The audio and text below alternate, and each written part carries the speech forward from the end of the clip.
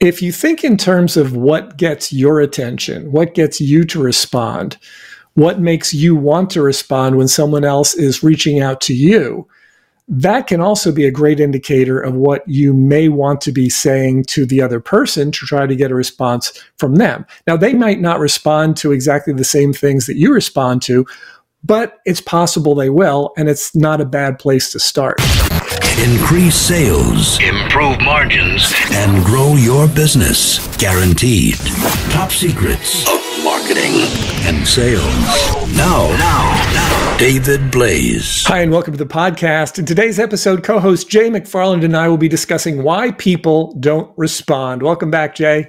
Hey, thank you so much, David. This is something that frustrates me in the process. When I've made a good faith effort, I'm expecting a response, and I get crickets. And it's one of the hardest things to deal with in sales because you got to constantly be remotivating yourself. And when you're not getting a response back, it's hard to stay motivated. It is, and it's hard to not take it personally sometimes, even though it's very rarely personal. It's hardly ever personal. It's almost never personal, but it's still hard to get past that when it's happening. Yeah, I totally agree with you. And again, I think you just kind of have to have that framework that you know it's going to happen. It's not personal, and you just got to get through those. But I also think that you have to ask yourself some questions and reassess what is our communication system. I've found that there are people who will respond via text, but they're never going to respond via email, or they will pick up their phone, or they'll never pick up their phone. So you're kind of learning, and I keep track of these notes as I'm trying to reach out to people. And if I can get somebody via text, that's the way I'm going. I just will stop sending that person emails. So I think learning along the way about each person and their preferred mode of contact is very important. Yeah, that is a huge one. Such a great point. And I know we've talked about this in previous podcasts. We normally talk about it in terms of marketing and sales, but it applies just as much to telephone calls because they're marketing, they're sales as well.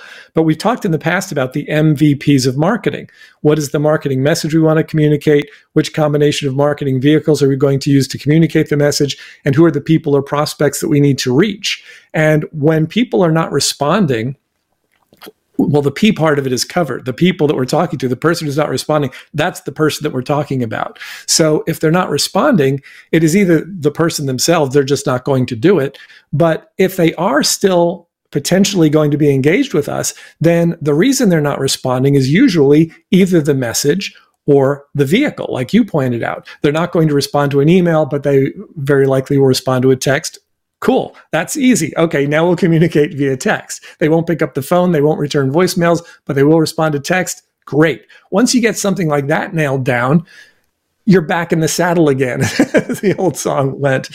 But a lot of times people don't even think of that because your preferred method of communication might be different than mine. And if mine is to pick up the phone and call you again and again and again and again, which it is not, but if it were, and if your method of communication is text, then you're not going to respond to me. You're probably going to get annoyed at what I'm doing, and I'm going to be annoyed at the fact that you're not responding to me.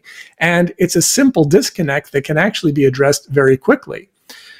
But if somebody is not responding to any of the different methods of communication that you've tried, and today there are a lot. If they don't respond to you on the phone, you can send them a text, you can send them an email, you can message them on social media, you can send them something in the mail. There are lots of different things that you can do. If they're not responding to any of it, then it's very likely either the message that you're communicating to them where they just want to have nothing to do with you, they don't want to communicate with you at all, or it's the person themselves. They're just not going to do it.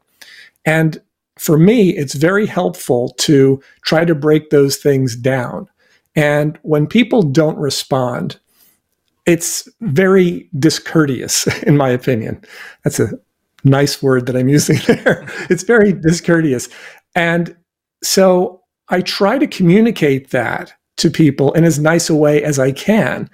Not to say, hey, you're being rude, but sometimes if I don't get a response to something, I'll reply back and I'll say, hey, listen, I haven't heard back from you on this. Please let me know what you're thinking either way. I would appreciate the courtesy of a reply. And very often, just those words, I would appreciate the courtesy of a reply, will get some sort of response, because what it's saying is you're not being courteous, but it's not actually saying that. And so a lot of times people can read that and they can say, oh yeah, I should reply to this because it isn't courteous, but you're not accusing them. So things like that where you can, and I'm not suggesting you just jump right into that, hey, you're being rude. I'm not suggesting any sort of attack like that, but just pointing out to them that if you're a professional, you want to be treated like a professional. If I'm going to treat you like a professional, I'd appreciate if you would treat me like a professional. And again, you're not saying this, you're not lecturing, but you're just sort of building in the subtext that if we're going to work together, let's work together. If we're not going to work together, let's not work together. But let's just be upfront about it because our time is valuable. Yeah, and I think that's more for people. That's not really a cold calling technique, right? That's after you've had some initial conversation, you've talked about maybe moving forward, and then suddenly they're ghosting you, right? Which is the term that everybody uses now, right? And you're like, I thought we were moving forward, and now nothing. I'm not getting anything from you.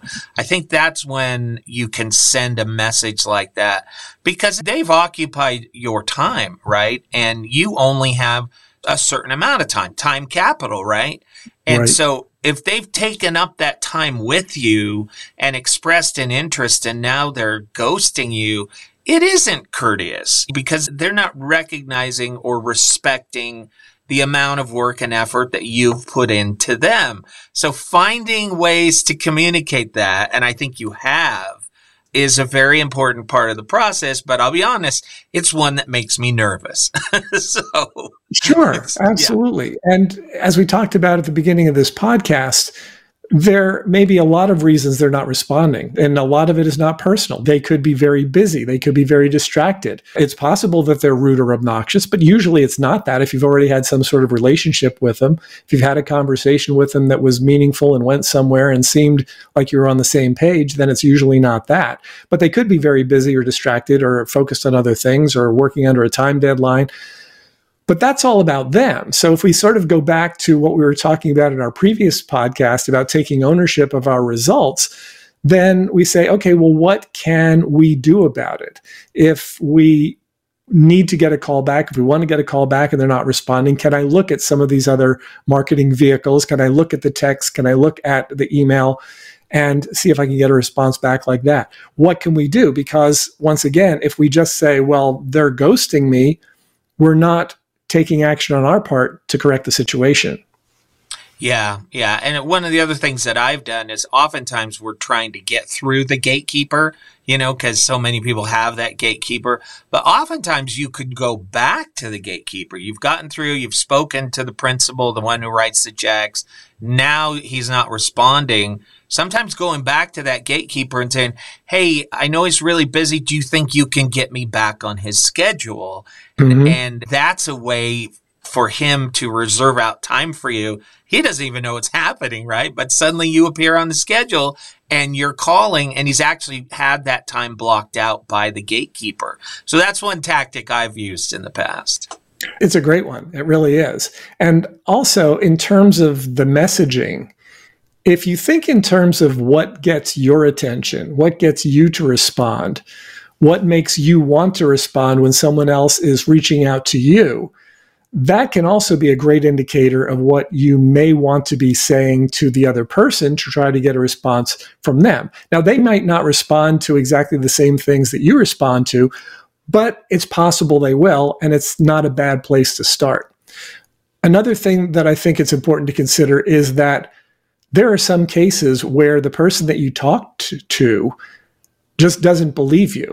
They don't believe you can do what you said you're going to do. They don't believe some element of what you told them, and they might not want to tell you that. So in order to sort of reactivate that credibility, sometimes it's important to follow up with authority kinds of demonstrations, whether it's testimonials or a story about a case study or something like that, that would re-engage them and have them say, oh, okay, well, yeah, I guess this person actually did do this.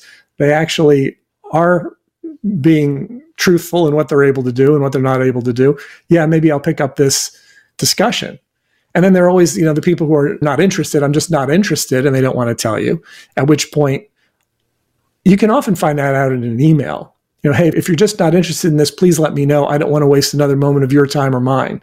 And I've said that a lot because it's true. I don't want to waste the other person's time if they're not interested. I don't want to waste my time if they're not interested. That's respectful of both our times. And sometimes somebody will come back and say, yeah, I just don't think it's the right time, or I don't think this, or I don't think that. At which point, you can then respond however you want, whether it's to try to re-engage and address the specific issue that they put in there, or if it's to say, okay, yeah, we really don't have a fit. Let's call it a day and I'll move on to the next prospect. So lots of different options there, but it's important to remember that there's no one-size-fits-all solution here. Yeah, I do like the idea of saying, look, if you don't have time, that's great, because I have a ton of other customers that are waiting. What I like about that is the last thing I think any of us want to do is appear desperate. I think once you send that emotion of desperation, you've completely lost the battle, and you want to be always from a position of authority and listen, you need me more than I need you, right? And that's kind of what you're saying in a very kind way. If it's not you, I've got 100 people behind you. And that may make them feel like, well, his time is precious, so I'm going to get this done. Or you may find that that's not the right person, and so you can move on. Yeah, and it's particularly important that that is actual real authority, that it's true, because there are people who will take an approach like that and go, well, you're missing out more than I am, and they hang up the phone and like, oh no. Yep. If that's a situation, I would say you might not want to use it. But if you really do have it dialed in, when you have more prospects than you have time to fulfill on, then it really does become easier to say, okay, next. And it's not personal for that prospect either. It's like, okay, hey, I'm really busy. You know what? If you're really busy, if it's not a good time, if this isn't a good fit, just say the word and I'm out of here, because life's too short, particularly to chase people who are not interested in being caught. I did a lot of that in the early stage of my career, and I am never doing it again. Never. Yeah, you have to admit it's gotten harder because people's phones are now programmed to not accept any calls that they don't recognize. We've got spam filters. We've got gatekeepers. It's getting harder and harder to get through to people. And so we have to get more and more creative in the process. And so once you finally can break through, it's like getting a fish on the line. You do want to do everything you can to bring that fish in. But sometimes you got to realize it's not going to happen. If it's a good prospect, that's absolutely correct. If you talk to somebody and you're like, oh, I know I can help this person, but they either can't see it or they don't have the time or they don't have the desire, it's frustrating because hey, look, if I were to help this person, it would help them enormously. I can see exactly how I can bring value to them. And if they don't see it, and if you can't allow them to see it, then it's not going to happen. But that also brings us to the idea that if what we're saying is not appealing enough, that's also a big consideration. So it's one thing if they're not interested or this or that, but if we haven't positioned what it is that we're able to do in a way that is appealing enough that they see the benefits, they see the transformation that could happen, they're able to visualize a better future with us in it than with us not in it. If you're able to do those things, then it's less likely that they're going to just disappear on you. But if we don't do a great job of making it that appealing, and it needs to be that appealing in order for us to make it that appealing, then they're going to wander off.